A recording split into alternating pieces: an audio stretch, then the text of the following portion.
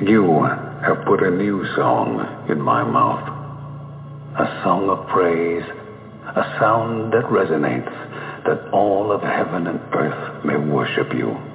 We tread the hills to meet with you, to see your majesty in all that surrounds us. For it speaks and displays the eternal God of ages, Creator, Author, Victor. In love, you established an everlasting covenant with your people, and it's your love that captivates us. As children of the King, we rush in as waves unrestrained, overcome, overwhelmed, that the King, crowned in glory and splendor, would reach down to place a crown upon our heads. So we raise our banner, the banner we boldly stand under, the banner of Jesus Christ. From dusk to dawn, from age to age, your praise resounds in all the earth. Deliverer, Redeemer, ruler of an everlasting kingdom that cannot be shaken. We trust in the name of Christ Jesus, the only King, forever.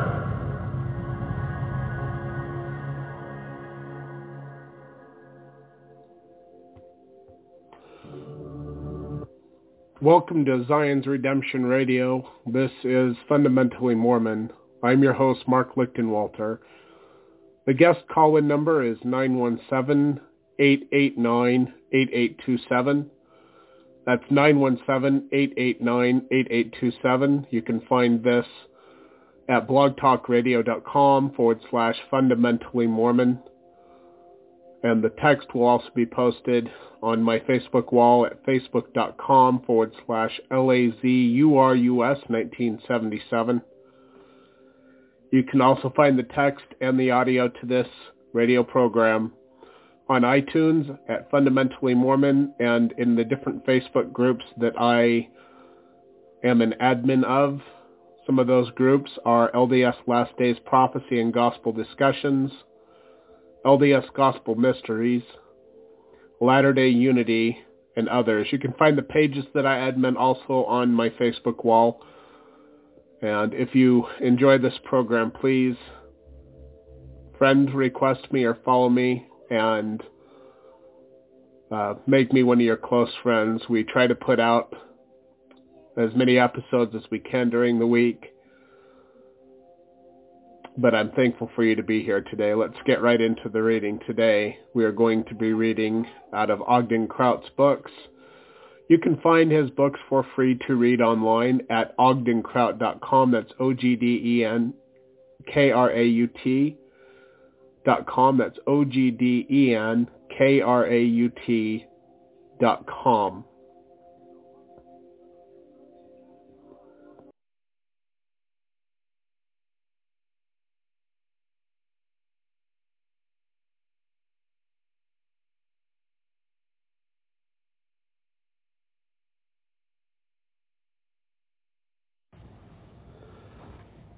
Welcome back to the program. This is Fundamentally Mormon. I'm your host, Mark Lichtenwalter. We will be continuing on with Chapter 14 of the United Order, our contemporary or contemptible society. We'll be on page... We'll be on page 196 and going to 212. But I know there is no man on this earth who can call around him property, but he, a merchant, tradesman, or a farmer, with his mind continually occupied with how shall I get this or that, how shall I get rich, or how much can I get out of this brother or from that brother, and dicker and work and take advantage here and there. No such man can ever magnify the priesthood nor enter the celestial kingdom. Brigham Young, Journal of Discourses, Volume 11, page 297. The Savior made a parable between our generation and that of Noah's, not because of heavy rainfall or large ships, but because of the necessity for the whole world to be cleansed. The time has long pressed for the Latter-day Saints to decide which course they should pursue, following the worldly to their inevitable collapse and destruction, or seeking to obey the laws and the principles of heaven which God has already given them. Brigham Young described our conditions to Mosiah Hancock, who said, quote, "He," speaking of Brigham Young, "conversed freely on the situation of the saints in the mountains, and said that he dreaded the time when the saints would become popular with the world. For he had seen in sorrow, in a dream or in dreams, this people clothed in the fashions of Babylon, and drinking in the spirit of Babylon, until one could hardly tell a saint from a blackleg." Life of Mosiah Hancock, page 73 and 74. Then Brigham Young added, "Many of this people, for the sake of riches and popularity, will sell themselves for that which will canker their souls and lead them down to misery and despair. It would be better for them to dwell in wigwams among the Indians than to dwell with the Gentiles and miss the glories which God wishes them to obtain. I wish my families would see the point and come forth before it is too late. For, I can see the tendency in my families to hug the moth-eaten customs of Babylon to their bosoms.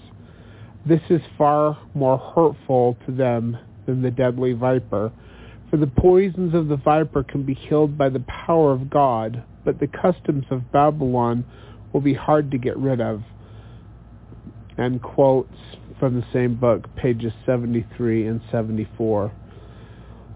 The Apostle Orson Pratt also understood the traditions, customs, and temptations of the Gentiles, for he said, quote, "The Gentile God has great influence even over the saints.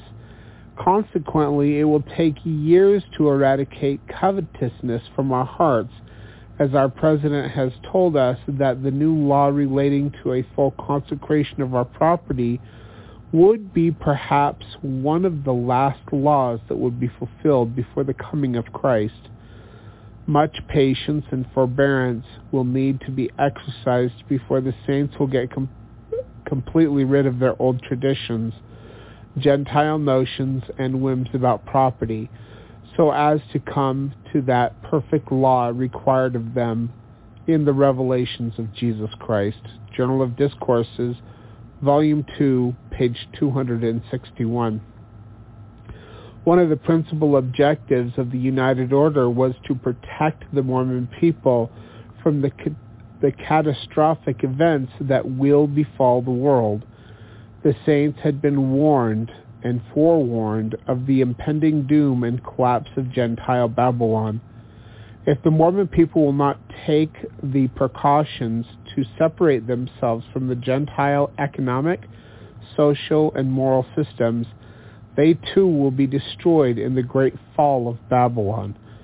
The Lord warned the saints of these judgments, quote, "Be diligent in keeping all my commandments, lest judgments come upon you, and your faith fail you, and your enemies triumph over you." Doctrine and Covenants, section 136, verse 42. And, quote, "Inasmuch as they keep not my commandments, and hearken not to observe all my words, the kingdoms of the world shall prevail against them." Doctrine and Covenants, section 103, verse 9. Babylon is a snare to Mormonism. It is a dangerous quicksand, innocent in appearance but deadly to the unwary trespasser. Their politics, economy, education, morality, and laws are diametrically opposed to the doctrines of the Lord. Page 199. And we're at 15%. Even the Mormon Church school system has been infiltrated by Gentilism. Brigham Young University was established to refute these philosophies of the world, but according to Dr. Hugh Nibley, it has failed. Quote, "We have enough and to spare at present time in the mountains of schools where the teachers dare not mention the principles of the gospel to their pupils, but have no hesitancy in introducing into the classroom the theories of Huxley or Darwin, or of Mill and the false political economy which contends against cooperation and the United Order." BYU Today, November 1982. But it is the economic evils of the world that are bringing some of the worst corruptions and practices among the Mormon people. Perhaps one of the greatest evils of our time is the vast inequality between the poor and the rich. Another evil which is unnecessary is the constant inflation, depression cycle, which is created for the benefit of the bankers. These situations are created, they are not accidents. Today, the Mormon people are being trained in the worldly craft of banking, politics, and law. Depressions are inevitable, and the next major depression will be the worst. The saints should become aware of the cause and indicators leading up to a depression, and that's an economic depression he's talking about. There are several similarities between the conditions and the events of the 1929 crash and those of our time. Quote, debt. Just prior to the Depression, personal income had 88% obligation to debt and is almost identical today, or on page 200 at 21%. Housing. Home building and real estate sales slump off. Today, we are all aware of the great drop in the home building and sale of real estate. Inflated interest. Interest on loans doubled in only a few years. We have seen it more than double within the last few years. Auto production, and this book was written a while ago, so 1982, I guess, is what he's quoting here, the time that he's quoting. But anyway, continuing. Auto production. Automobile production tapered off to 50% during the first half of 1929. This past year, 1982, only one American ear company made a profit. Another went bankrupt, and the rest lost money. Stock market rise. Wild speculation pushed the stock market to an all-time high today in 1983. We have just passed through the highest peak on the market. Many other parallels and similarities are evident. Even the best and most renowned economies say that we are headed for a depression of the worst possible kind. They are beginning to say the same thing that prophets have foretold for centuries. The Great Depression of 1929 affected almost everyone, and when the stock market fell, it caught many who had invested with wild speculation and with borrowed money. The people who lost so heavily were unable to buy anything. This stopped production, which in turn caused layoffs. Wages went to the bottom. Unemployment continued until 25% of the workforce were looking for jobs. There was no food stamps, welfare payments, or unemployment checks. Anyone who had a mortgage on his home, car, or farm lost his job simply had those things taken away from him. Page 201 at 27%. Corn sold for as low as 10 cents a bushel, and wheat went for 20 cents. Hogs arrived at Chicago's stockyards and were bought for $3 per 100 pounds, and cattle at $5 and 100 weight, which was too low for the payment of the freight to get them there. Men of wealth suffered such losses that they sold apples on the streets. In the cities, families doubled up in homes. On March 6, 1933, Franklin Roosevelt ordered a closing of all the banks in the United States to prevent any more destruction from runs on them. Electric companies, railroads, newspapers, and other companies made their own script, which was honored by many businesses as money. People lived on $5 to $10 a week. Some lived in chicken houses, garages, or even tents. They stood in lines to buy a bowl of cereal for a penny. There were bread lines, soup lines, and people migrating in lines. Page 202 at 30%. All along the rail yards were hastily made shacks with men, not just bums, but professional men who were searching for jobs or money so they could provide something for their families who were struggling for survival. One girl passing by these shanty towns on her way to school said, quote, "That is when I learned that grown men cried from hunger, anger, loneliness, and frustration." When people live in an inflationary period, everyone borrows on high interest to the benefit of the bankers. When the depression hits, the people can't pay their debts, so the bankers foreclose. The people always lose, and the bankers always win. The Lord gives a key to who possesses the power and control of the people. Quote, "The stranger that is within thee shall get up above thee very high, and thou shalt come very low. He shall lend to thee, and thou shalt not lend to him. He shall be the head, and thou shalt be the tail." Deuteronomy chapter 28, verses 44 through 45. What really happened in 1929? Sheldon Emery explained, bankers, the source of America's money and credit, had deliberately withheld $8 billion from circulation by refusing loans to stable and growing industries, stores, and farmers. At the same time, they demanded payment on existing loans so that money was rapidly taken out of circulation and was not replaced. America was put in a depression and in deep trouble. Goods were available to be purchased, jobs waiting to be done, but little money. 25% of the workers were laid off, and banks took possession of tens of thousands of farms and businesses on foreclosure. End quote. Billions for the bankers by Emery, page 4.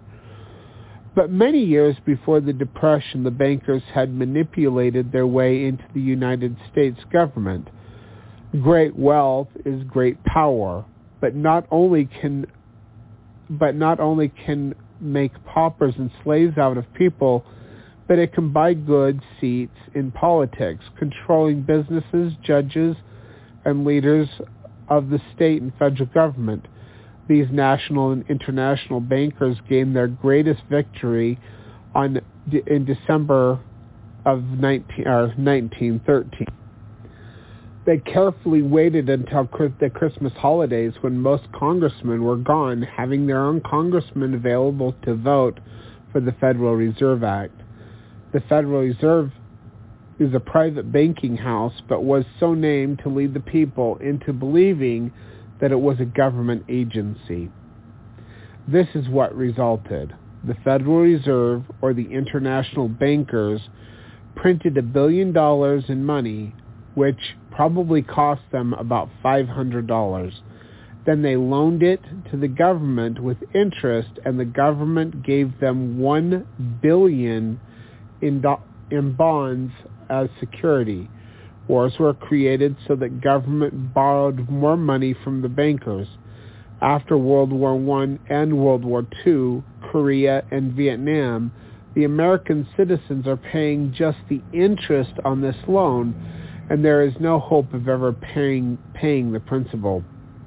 The government tells us how much money they owe, but they never tell us they are paying it to the big bankers, page 204, at 41%. There was also another benefit for the bankers. The bonds given to the reserve banks are solid assets. The U.S. banking laws require only a 10% reserve for loans, so these bankers now loan out $10 billion or up to 10 times the amount of the value of the dollar, billions in bonds, to private customers with interest.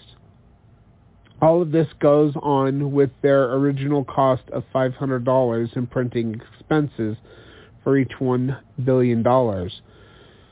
Sheldon Emery said, quote, "The bankers who control the money at the top are able to approve or disapprove large loans to large and successful corporations to the extent that the refusal of the loan will bring about a reduction in the price that the corporation stock sells for on the market.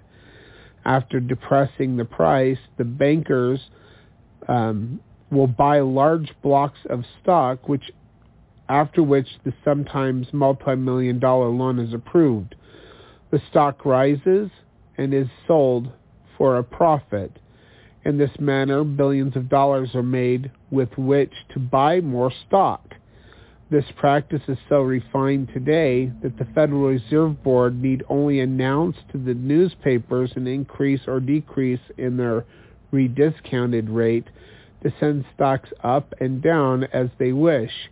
Using this method since 1913, the bankers and their agents have purchased secret or open control of almost every large corporation in the United States. Using that control, they then force the corporations to borrow huge sums from their banks so that the corporation earnings are siphoned off in the form of interest to the banks. This leaves little actual profits which can be paid as dividends and explains why stock prices are so depressed. While the bankers reap billions in interest from the corporate loans, in effect, the bankers get almost all of the profits, while the individual stockholders are left holding the bag. End quote, Billions for the Bankers, Emery, pages 8 and 9. In 1913, another illegal and unconstitutional agency was pawned off on the American people, the Internal Revenue Service. This was an agency created to collect money from private earnings of the people to pay off the debts created by wars, inflation, and depression. When a war is not being created, then other manipulations are promoted to get the government into debt. Suddenly, the government decides to give money away for foreign aid or for easing tensions, increased relations, minority programs, disaster relief, military preparedness, and every other project down to and including the study of the breeding habits of the whooping crane. Anything to create more debt, and as if this weren't enough, the government began to go into business, always losing money. Popular losses like Amtrak, land management, and thousands of other businesses not only are always losing money, but operate in competition to private businesses who pay taxes to this giant competitor. The federal government now operates more than 25,000 corporate units competing with private enterprises. Most of these operate at a staggering loss, even though they pay no property taxes. According to figures tabulated by the Liberty Amendment Committee, the federal government now owns more than 20% of all industrial properties and 40% of all the land mass in the United States. The government owns illegally and unconstitutionally more land than is found east of the Mississippi River. As more and more land goes into the government hands, the land comes off the tax rolls, and the owners of private land must make up the difference. Gradually, federal controls are imposed on lands still held in private hands in the form of land use and regional planning regulations. The city, country, and state laws are all being replaced by new federal laws and regulations. The object of good government is to protect the citizens and his rights of freedom. But today the government demands the freedom to take away the rights of its citizens. The work of the Lord is to bless, build, give, and help. But the devil always destroys, takes away, curses, and steals. Many government humanitarian projects are actually grafts. Our foreign aid only produces more countries to stand in line for handouts. Taxes are created to support more giveaway programs and welfare, which in turn only encourages more people to get on welfare. If a thief meets a man on the street and takes his wallet, we call it robbery. But when the government takes money from man, we call it legal. The difference is that the robber may never rob the man again, but the government is there every payday. No one knows what the robber does with the money he takes. Similarly, no one has ever been able to audit the Internal Revenue Service. Page 207 at 59%. Money spent by some departments of government is often diametrically opposed to that spent by other departments. For instance, one department will pay the farmers not to plant crops, while another agency pays for dams to help the farmers irrigate more land for more crops. One agency will spend billions for arms to destroy other countries, then another department will spend billions to help rebuild them. Our department is spending for peace, another is spending for war. One agency is taking money away from the people while another is giving it away to others. One is buying dairy products from a farm to keep the prices high, another is giving the products free to the people who can't afford to pay those high prices established by the government.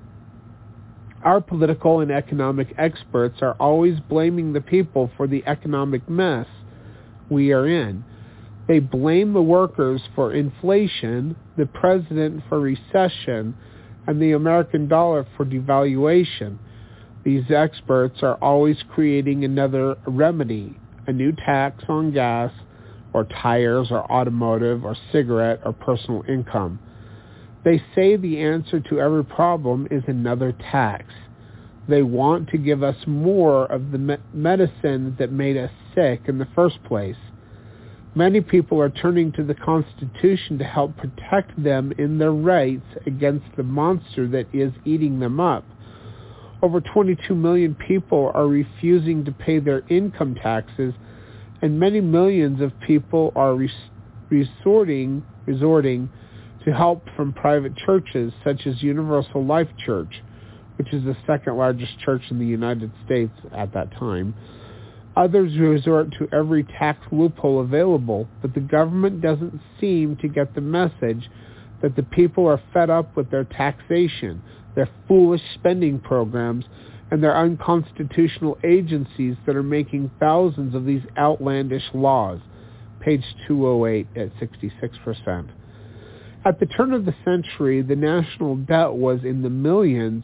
Today it is in the trillions. The average American paid no income tax, few other taxes, and had almost no debt. Today he pays over half of his income into numerous taxes and debts. Just before the Federal Reserve was established in 1913, the federal debt was about $12 per citizen, but today it is nearly $4,000 per person, which is way higher today than it was back then. Owning your own home was the American dream, and most people did. The average home today is valued at $80,000. I wish. To borrow the money and pay back with interest, the homeowner back then will pay the bankers over $250,000. $170,000 of it goes to usury, which is interest rates. If Congress would have followed the Constitution, creating their own money and regulating it instead of trusting the bankers, there would be no national debt nor $400 trillion in other debts. Money going into circulation will remain there, as the medium of exchange that it was meant to be. The theory is often advanced, both in public and private, that the borrowing of big money is the beginning of prosperity. The people have become educated to this misleading and fallacious idea that one generation can assume the prerogative to borrow money and burden not only itself but the subsequent one with debt in order that it may establish some public convenience, necessity, or luxury is apparent. Indeed, the greater part of our much vaunted public prosperity today is but the spending of borrowed money, and quote the United Order by Midgley, page 16, and we're on page 209.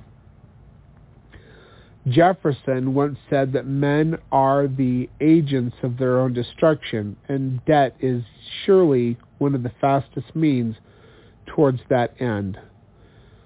In fact, debt is disastrous. The loss of work or income, sickness, death, or a multitude of calamities can wipe out the profits of many years due to the small mortgage. It is the superbanker that we owe our inflation, plunging stocks, markets, wars, depressions, and foreclosures. It is through our national debt and national taxes that these greedy makers have become the worst thieves of all time. They are modern Gadianton robbers. These plundering pirates have reduced the war into poverty, war, and death in their quest for money. We are the victims of sorrow and grief because of their swindling extortions. The treasuries of many nations are being bled dry by these economic vampires who sap money from the poor and middle classes until their wealth is gone and their will to work is broken. With taxes upon taxes, they have created a huge central power which is grinding the faces of the poor. Mankind in general are becoming drones and slaves to bureaucracy. Today in America, everyone suffers with the heavy burdens of taxes, hidden taxes, and national debts, which have been drained off in feudal military blunders. Santa Claus giveaway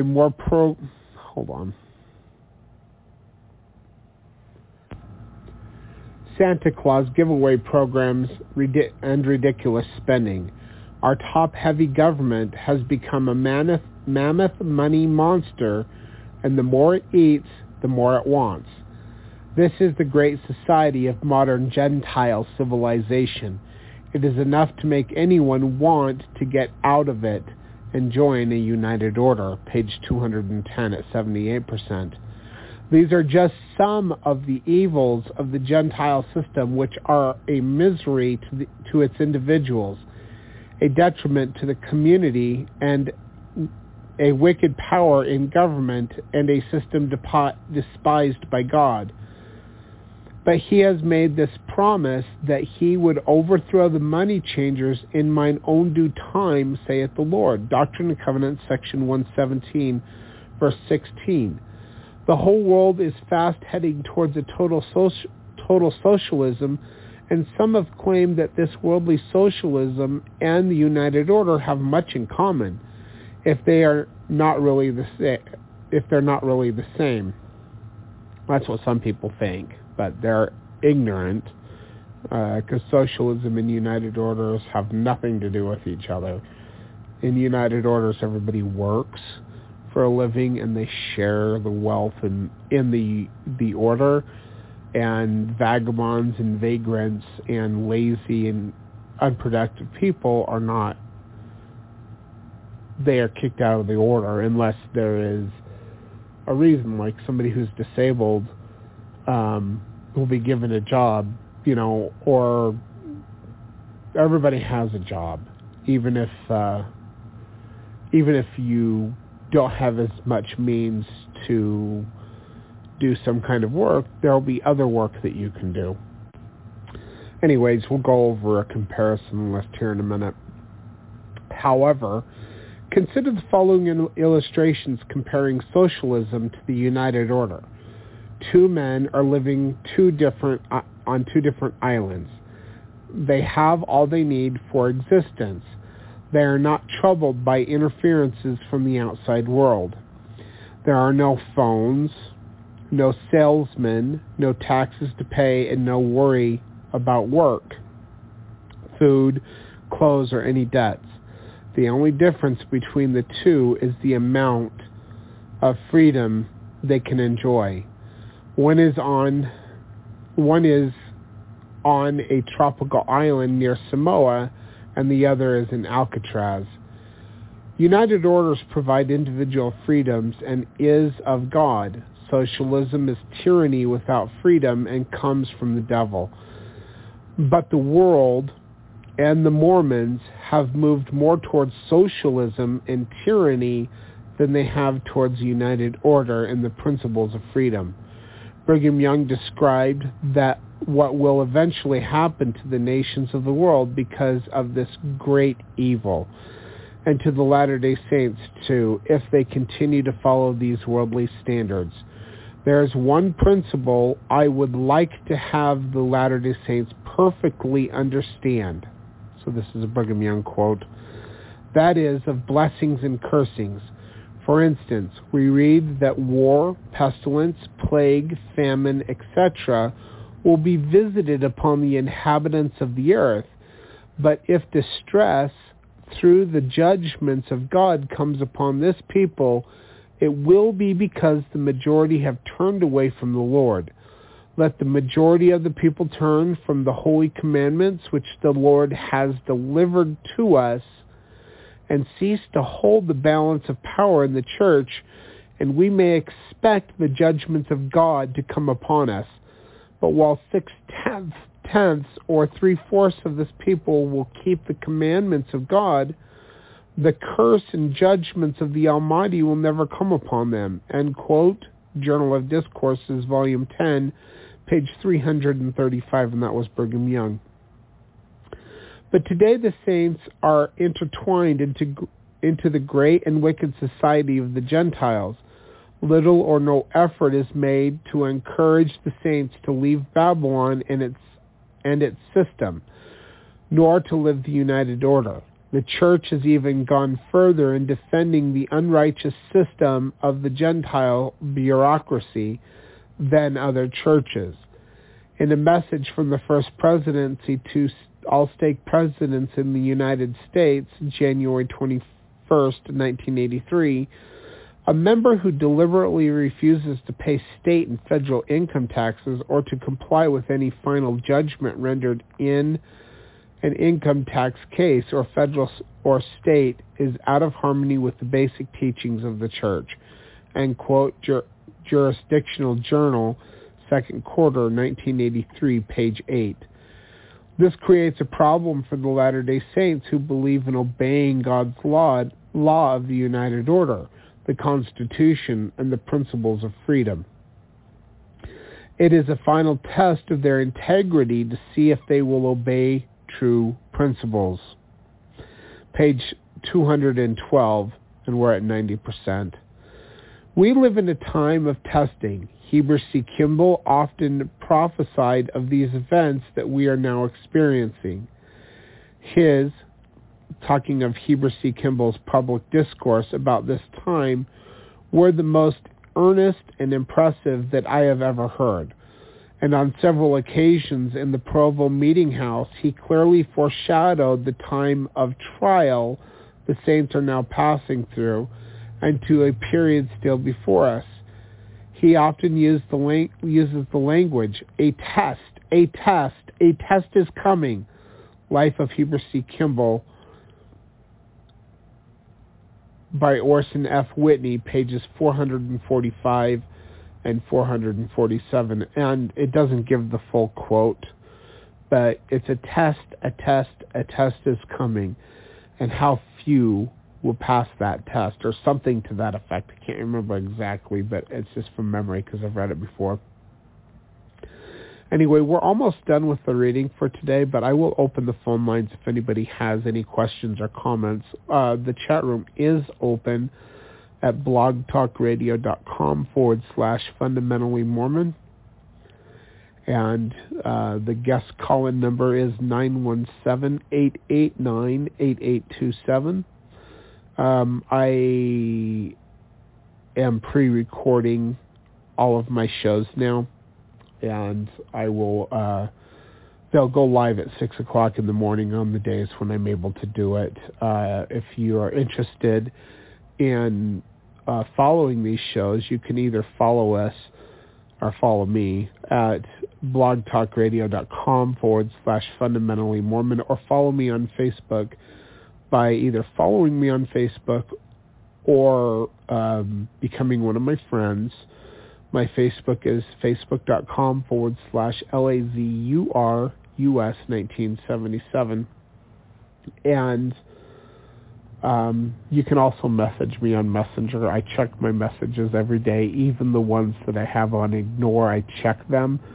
The only reason I put people in ignore is because there are so many foreigners who want to talk to me, and it's always like they pretend to be my friend, or they want to be friendly with me or whatever, but it almost always turns into, I need you to give me money. Always. And I don't know who these people are. Maybe they do need money, maybe they don't need money, but I don't know them. And the other reason I have to put them on ignore is because they want to call me on the messenger, which function I hate. I hate the function, because when I do answer the call, usually they just usually it's a video chat, and usually they just smile at me, or they're talking to me and I cannot understand what they're saying. I have hearing loss. I have tonal hearing loss, so like I can hear my kids perfectly, but the more lower tones of people's voices, I cannot understand them. I don't know what people are saying. It drives me nuts. When I drive my semi-truck, I have a really hard time hearing what the other people are saying, and I can pick out certain words because the tone of people's voices change, and I try to guess what they're saying. But anyway, so anyway, I'm not going to say it again. I will take phone calls if people call in, but if they don't, we're just going to go to the end of the reading, and then I think I'll have something prepared for talking about the Festival of Sukkot, or the Feast of Sukkot, or whatever it is. Anyway, it's one of the high holy days of God, which never was ever supposed to be done away with. We're supposed to be observing the feasts and festivals, and I have to admit that I don't follow them all. I do learn about them, but I don't know. I wish I could, but I can't take a week off of work just to follow the week of Sukkot, where you're supposed to like camp out and all of this stuff. But I think it's interesting, and I think people should know about it. So I'm going to,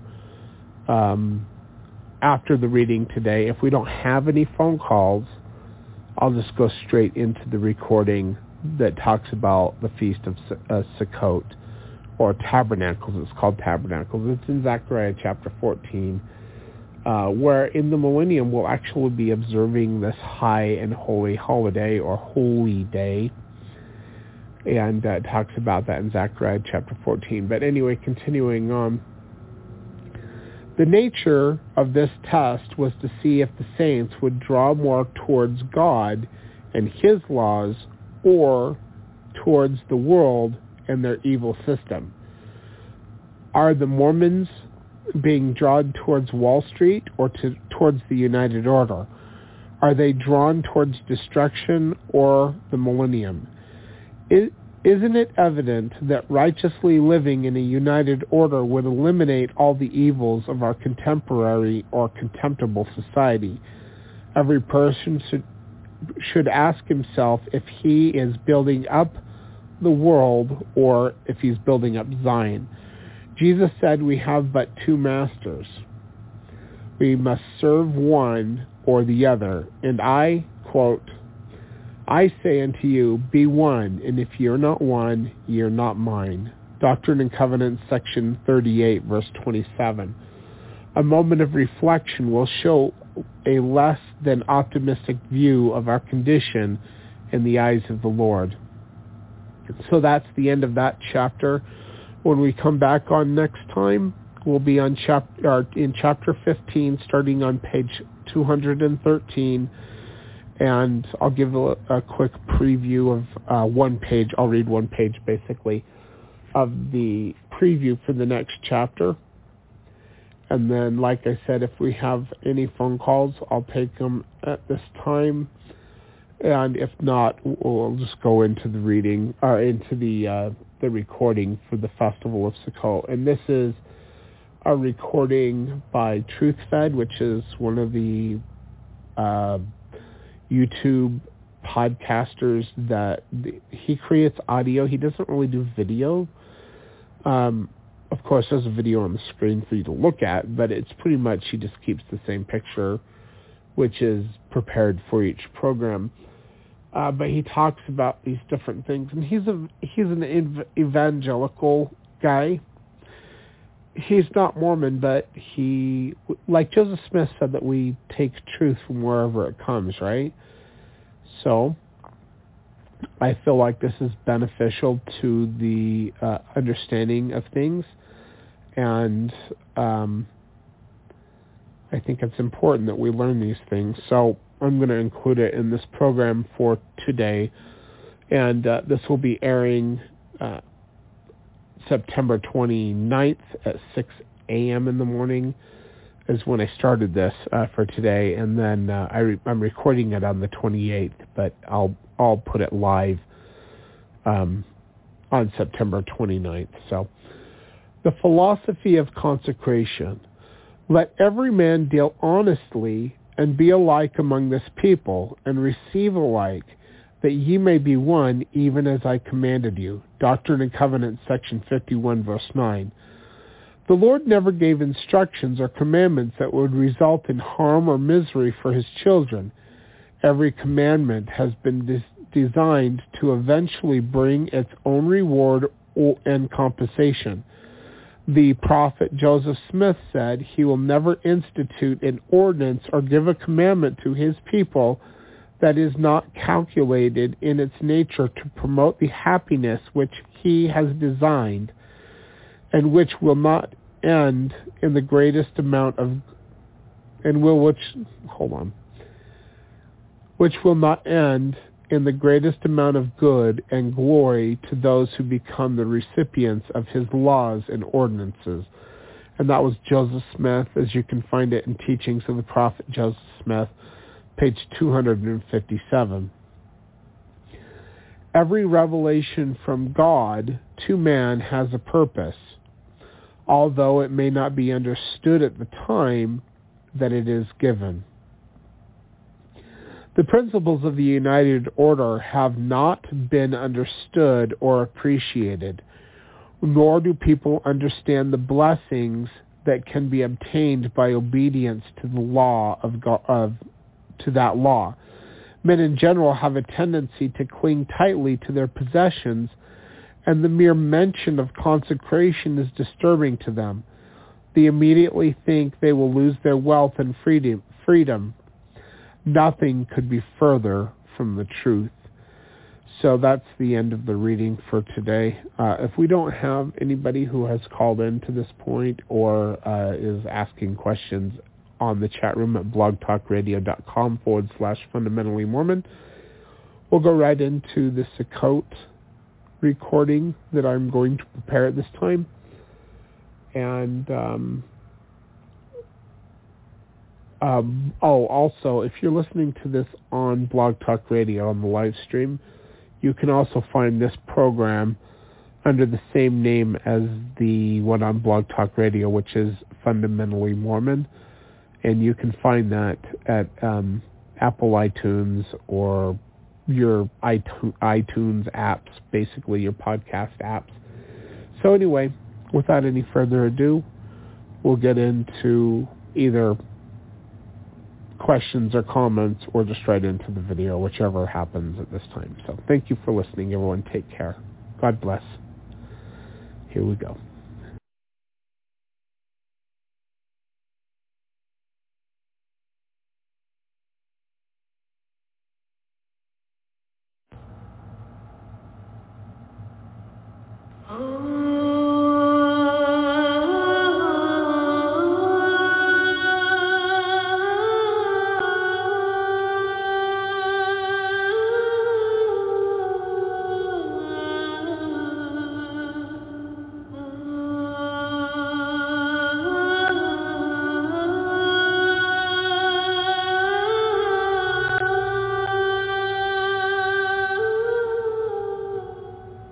Shalom Aleichem, peace be upon you, and welcome back to the broadcast. Well, today it's time to talk about another feast of Jehovah, another appointed time, one of the fall feast, and it's one of the more interesting ones, really, in my opinion, because there's future prophecy yet to be fulfilled that we find in the book of Zechariah that we will take a look at today. I'm talking about the Feast of Tabernacles, Sukkot. Let me give you a little bit of a rundown about what this is. By the way, there's a blog post up at scriptureandprophecy.com. If you're on the email list, I sent it to you yesterday so you could have a quick glance before this morning's podcast. By the way, consider getting on the email list. I don't spam it. I don't send you bunches of requests to buy stuff or anything like that. The main purpose of it is to let you know about these things, and also, if in the event that I ever get censored or canceled, I at least would have a way to get written and work to you or something like that. So I'd probably send something maybe once every few weeks, once a week at the most. That's at scriptureandprophecy.com. So let's talk about when is the Feast of Tabernacles. According to most calendars, and again, this is debatable, some have it starting last night, some have it starting tonight, Monday, September 20th. So September 20th tonight at sundown, ending 7 days from now, the 27th at sundown. So what is the Feast of Tabernacles? The Feast of Tabernacles is a very important biblical feast. It's one of only 3 where the Israelites were commanded to travel to Jerusalem and celebrate and observe the appointed time. So it's like they call it pilgrimaging feast. The other 2 would be Passover and Festival of Weeks. So out of all the feasts, there's 3 where you're actually supposed to travel to Jerusalem. The Feast of Tabernacles is a beautiful picture of God dwelling among his people. And obviously our blessed hope is that Jesus, our Savior, will soon return where he will dwell or tabernacle with us forever, which would be the ultimate fulfillment of that appointed time. We did see a partial fulfillment, however, when during Messiah's first advent, when he walked among the people of the earth. What really makes this feast interesting is it seems to be the only one wherein during the kingdom of Messiah, the entire world will be expected to observe it or be punished through the withholding of rain, which we'll read about in the book of Zechariah this morning.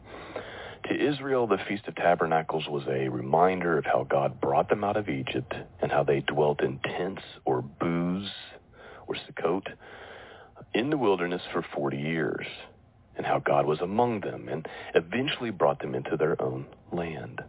The Sukkot, which is the temporary dwelling, is also a reminder to us all that just like the Sukkot, our lives here on earth are also temporary. For the Christian, the Feast of Tabernacles is a reminder of how the Son of God walked the earth. He gave his life as a ransom for many. How he paid for our sins on the old wooden cross, becoming the Passover lamb. and how he is coming again to gather us to himself, where we will be comforted for all eternity.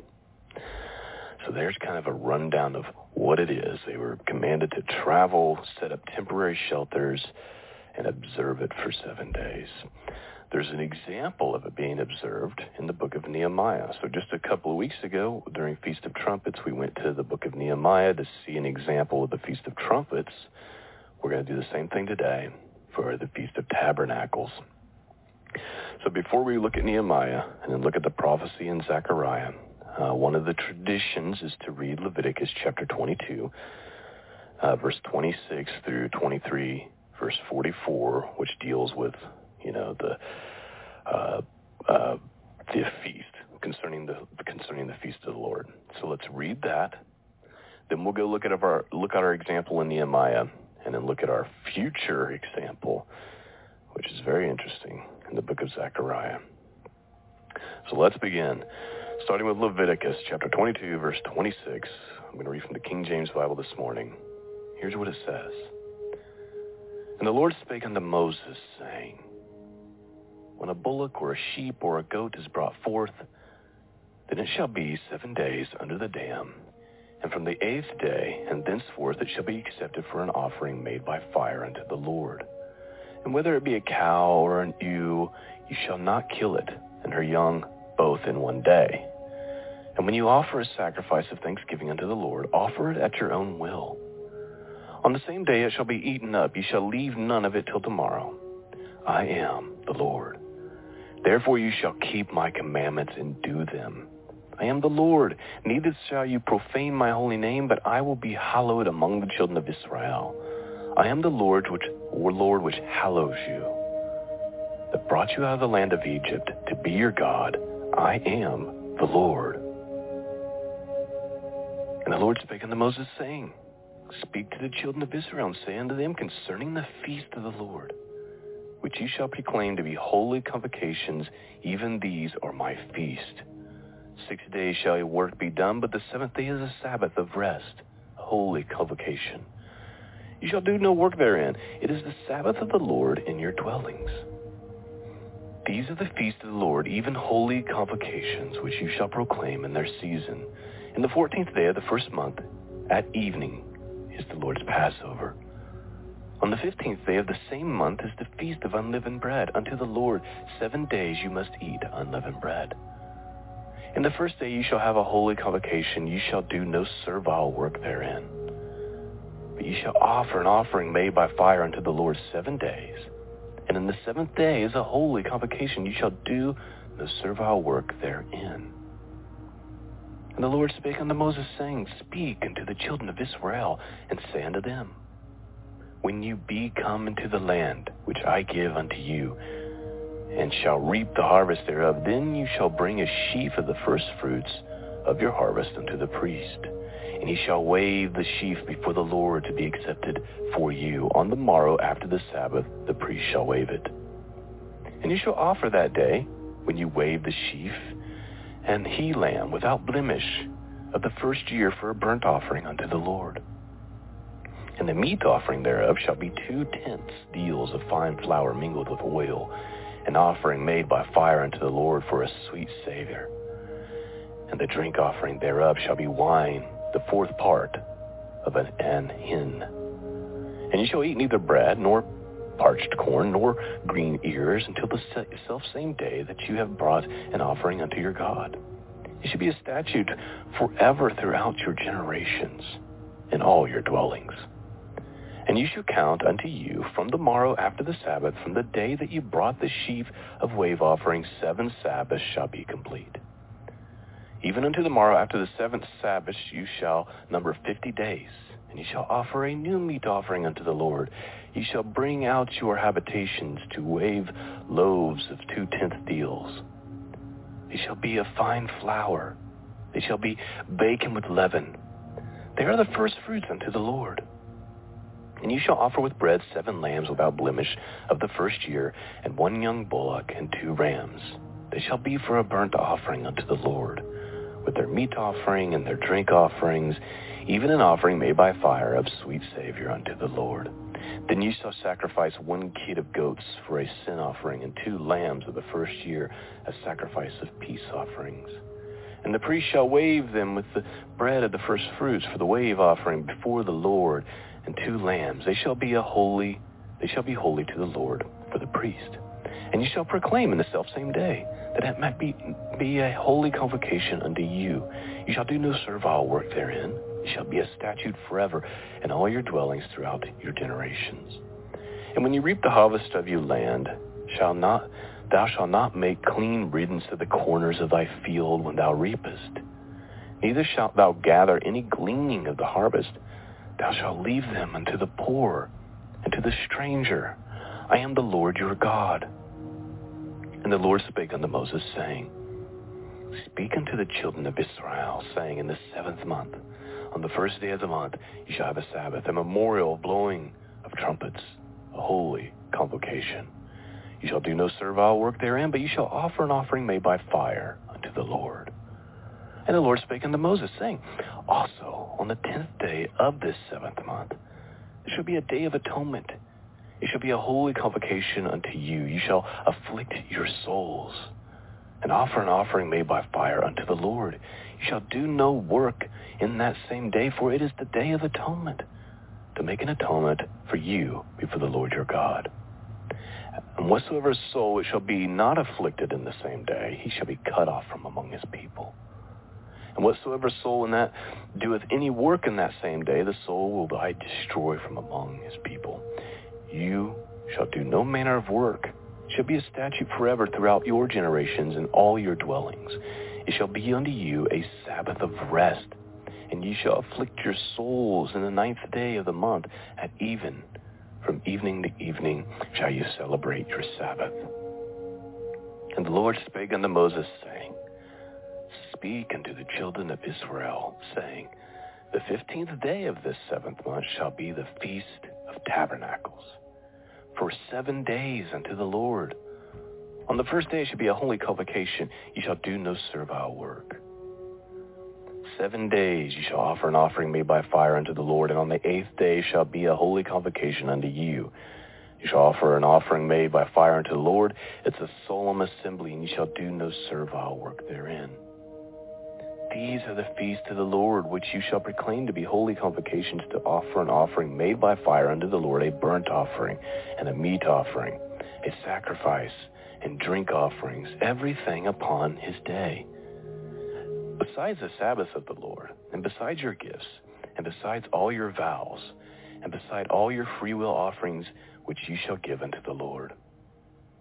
Also, in the 15th day of the 7th month, when you've gathered in all the fruit of the land, you shall keep a feast unto the Lord 7 days. On the 1st day shall be a Sabbath, and on the 8th day shall be a Sabbath. You shall take on the 1st day the boughs of goodly trees, branches of palm trees, and the boughs of thick trees and willows of the brook, and you shall rejoice before the Lord your God 7 days. And you shall keep it a feast unto the Lord 7 days in the year. You shall be a statute forever in your generations.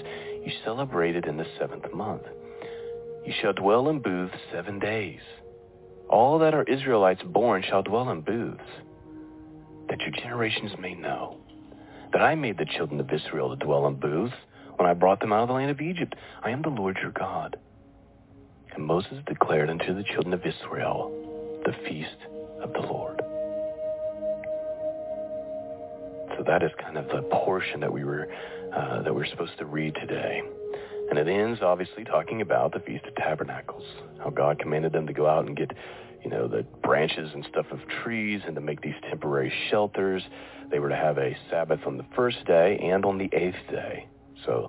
And it was a 7-day, a week-long celebration, a reminder of what God had done.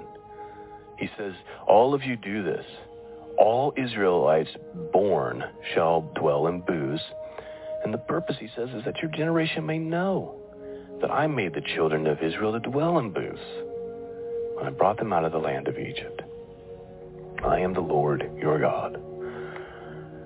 So there's the commandments. That's where the commandment of this feast and all the other feasts come from. Leviticus chapter 22, verse 26 through 23:44. Now, let's start reading a couple of short verses. That's the bulk of what we're going to read today, but I want to get some examples in. So if we go to Nehemiah, you go to chapter 8, we're going to look at verse 13 through 18 to see an example. Remember, they were in Babylonian captivity, and they come out, and because it's been a generation or so, they've forgotten all these. They don't know these things. And so Ezra the scribe has been teaching them the law. And you remember when he taught them about Feast of Trumpets, they started weeping. And he said, don't weep. Instead, celebrate, drink sweet drinks and eat fat and be merry. And here they're going to hear about the Feast of Tabernacles. So let's take a look in Nehemiah chapter 8, starting with verse 13. And on the second day, were gathered together the chief of the fathers of all the people, the priests and the Levites unto Ezra the scribe, to understand the words of the law.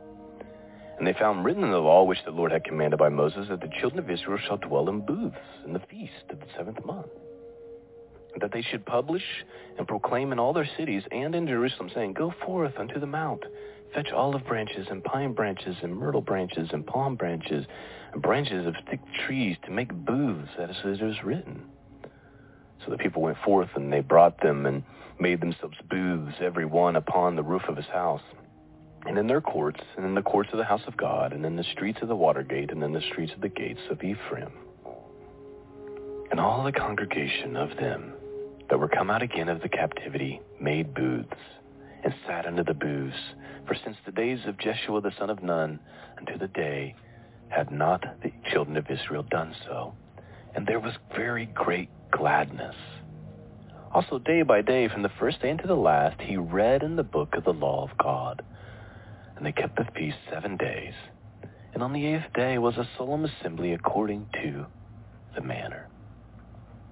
So here we have an example.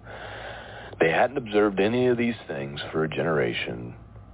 They're coming to Ezra to learn the words of the law, and they found written in there about the dwelling of booths. And so they all went, and they made a big deal about it, and they published it all throughout the land, and they went and they grabbed branches in Jerusalem. They went to the mount, and they fetched olive branches and pine branches and all this, and they made the temporary shelters. And then they also made them on the top of their houses in many cases. So if you lived there and you had a house, they had flat roofs, they would make them on top of the house, and then everybody else, you had to kind of sojourn to get there, would build them in the courts and the outer courts and all that stuff. And this is and all the congregation of them were come again out of captivity, and they made booths, and they sat into the booths, and there was very great gladness. And during the 7-day feast, says also from the first day until the last day, they read from the book of the law of God. So if you're kind of wanting something tangible to do during this next 7 days, just read from the law, read from the Torah. Do it 7 days, or go through and grab my Torah Portion podcast and listen to one episode each day during the 7 days, something like that, and just kind of remind yourself of who God is and what his commandments were to Israel, and look at them and see how they point to Jesus. I think it's tragic that obviously I don't think we're supposed to live these out exactly like they did at that time, and in most cases we even can't. There's no temple, we can't necessarily just sojourn to Jerusalem, especially in the times we're living in now, but we can still study these things and memorialize them. As an example, I set up a temporary shelter. It's actually an old hunting blind, and I set it up out in the lawn, and we read everything I'm covering with you, I covered with my family. And we just kind of had that time of memorializing and understanding that, hey, just like this shelter, our lives are temporary, but here's the good news, is there's a day coming very soon when we're going to tabernacle with God forever. And we read from the prophecy, so let's go to that. Zechariah chapter 14. I was going to read the whole thing, but for the sake of time, I'm just going to cover the part that actually deals with tabernacles, which is verse 16 and 17. And here's what it says. This is future. We know it's future because it clearly hasn't happened yet. Starting with verse 16, he says, "And it shall come to pass that everyone that is left of all the nations which came against Jerusalem." So the whole story is they come against Jerusalem and God annihilates them, right? In the last days. So of the ones that are left, everyone that is left of all the nations which came against Jerusalem shall go up from year to year to worship the King, the Lord of hosts, and to keep the Feast of Tabernacles. So it appears that during the kingdom reign, and this is one example why I think that the 1,000-year reign of Messiah must be literal. Many think that it's being fulfilled now through the church. And I've been on that page at different times, but when I see things like this, I'm like, well, this hasn't happened. So it'll come to pass after God does this great thing against those who come against Jerusalem, that they will be required to come up year after year to worship the King, the Lord of hosts, and to keep the Feast of Tabernacles. Verse 17, "And it shall be that whoso will not come up of the families of the earth unto Jerusalem to worship the King, the Lord of hosts, even upon them shall be no rain. And if the family of Egypt go not up and come not, and have no rain, there shall be plague, wherewith the Lord will smite the heathen that come not up to keep the Feast of Tabernacles. This shall be the punishment of Egypt and the punishment of all the nations that come not up to keep the Feast of Tabernacles." So check that out. This has definitely not been fulfilled. The nations of the world will be expected to come up to celebrate the Feast of Tabernacles, to worship the King of Kings and the Lord of Hosts. And if they don't do it, and interestingly enough, he mentions Egypt twice, which makes me think God is prophesying that Egypt will be one that disobeys.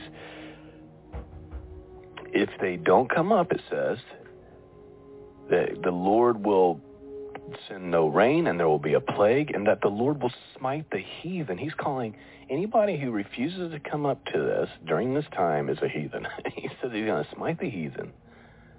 And this will be the punishment of Egypt, it mentions Egypt again, and the punishment of all nations. So we're talking about the whole world here, that come not up to the Feast of Tabernacles. Check it out. Verse 20, "And in that day there shall be upon the bells of horses holiness unto the Lord. And the pots in the Lord's house shall be like the bowls before the altar. Yea, every pot in Jerusalem and in Judah shall be holiness unto the Lord of hosts. And they that sacrifice shall come up and take them and see it there. And in that day there shall be no more the Canaanite in the house of the Lord of hosts." I don't know about you guys, but I long for that day. I long for the day when the King of Kings and the Lord of Lords is here amongst us. And we have to go every year and celebrate and praise him and acknowledge this is awesome. I look forward to this. And you're not going to convince me that this has been fulfilled already, because find me a time in history when the whole world has been required to come observe the Feast of Tabernacles, and when they didn't, they were stricken with plagues and drought. This is future. This is future. Let me read 2 more verses to end the broadcast. From Revelation chapter 20. "And I saw the thrones that sat upon them." This is verse 4 through 6. "And judgment was given unto them. And I saw the souls of them that were beheaded for the witness of Jesus and for the word of God, which had not worshipped the beast, neither his image, neither had received the mark upon their foreheads or in their hands. And they lived and reigned with Christ 1,000 years. But the rest of the dead, not again until the 1,000 years were finished." This is the first resurrection. "Blessed and holy is he that hath part in the first resurrection. On such the second death has no power. But they shall be priests of God and of Christ, and shall reign with him 1,000 years." I don't know about all of you, but I want to be part of that. Blessed and holy is he that takes part in that first resurrection. Do you know him today? Have you committed your life to Jesus? Are you denying yourself daily and taking up your cross and following after him? Or are you seeking your answers from the world? The world has answers, but they'll be your demise. Trust in Jesus. The King is coming. And if anything, this feast is a time to look forward to him dwelling amongst us, tabernacling amongst us. And I pray that day comes very, very soon. And in my prayers every morning, I pray, remember me and my family. Count us worthy to escape all these things that are coming upon the earth and stand before the Son of Man. Come quickly, Lord Jesus, come quickly. Maranatha. Baruch haba Bashem, Yahweh Yeshua HaMashiach. Blessed is he who comes in the name of the Lord, Jesus. I hope you've been blessed this morning through this podcast. Please consider supporting it, scriptureandprophecy.com. Please consider praying for it. That's all I have for you this morning. Lord willing, I'll be back with you Wednesday. Peace and grace be with all of you. Until next time, God bless.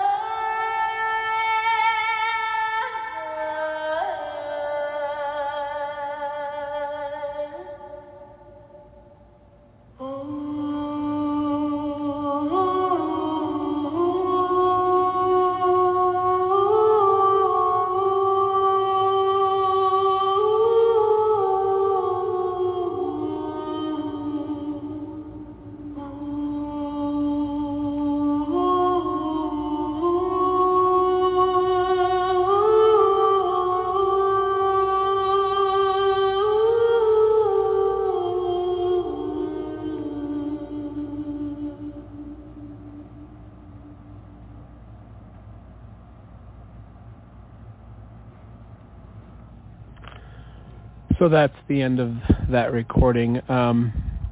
If you want to know more about the feasts and the tabernacle, the feasts and holy days of Yehovah, you can contact me on Messenger, and I will get you in touch with the Zarahemla Foundation, which is based out of Lehi, Utah. They have meetings every month where you can go personally and learn of these feasts and holy days. Also, they hold new moon meetings for the beginning of every Hebrew month. And if you are able to travel to Lehi, you can attend those meetings. The meetings are, the people who come to those meetings are mainstream Mormons, and Mormons who are not mainstream, who are part of the different groups that are like fundamentalists or neo-fundamentalists. But then you also have people who are evangelical Protestants, and they learn together, and it's basically a non-denominational type of ministry. They also share different teachings on the internet as well. So if you contact me and you ask about the Zarahemla Foundation, I will pass the information on, and they will get in touch with you either just by email or maybe Facebook Messenger or whatnot. So anyway, thank you everyone for listening to the program today.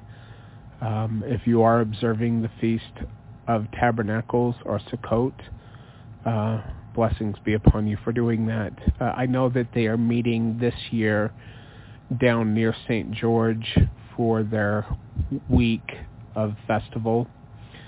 And part of the restoration is learning and observing these high holy days.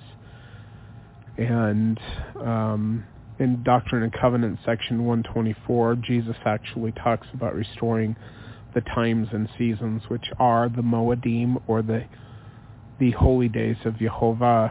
And if the temple was finished in Nauvoo, not only would the fullness of the priesthood have been restored by the Father himself, but it said that this will be the beginning of revelations for the redemption of Zion, which didn't happen, but also that God would restore the true holy days of Jehovah, or the times and the seasons. So anyway, without any, I guess we'll just end the program for today. Thank you everyone for listening. I hope that you all have a blessed day, and I will be back on later with another program of Zion's Redemption Radio Network, Fundamentally Mormon. I'm your host, Mark Lichtenwalter. Take care, everyone. God bless, and goodbye.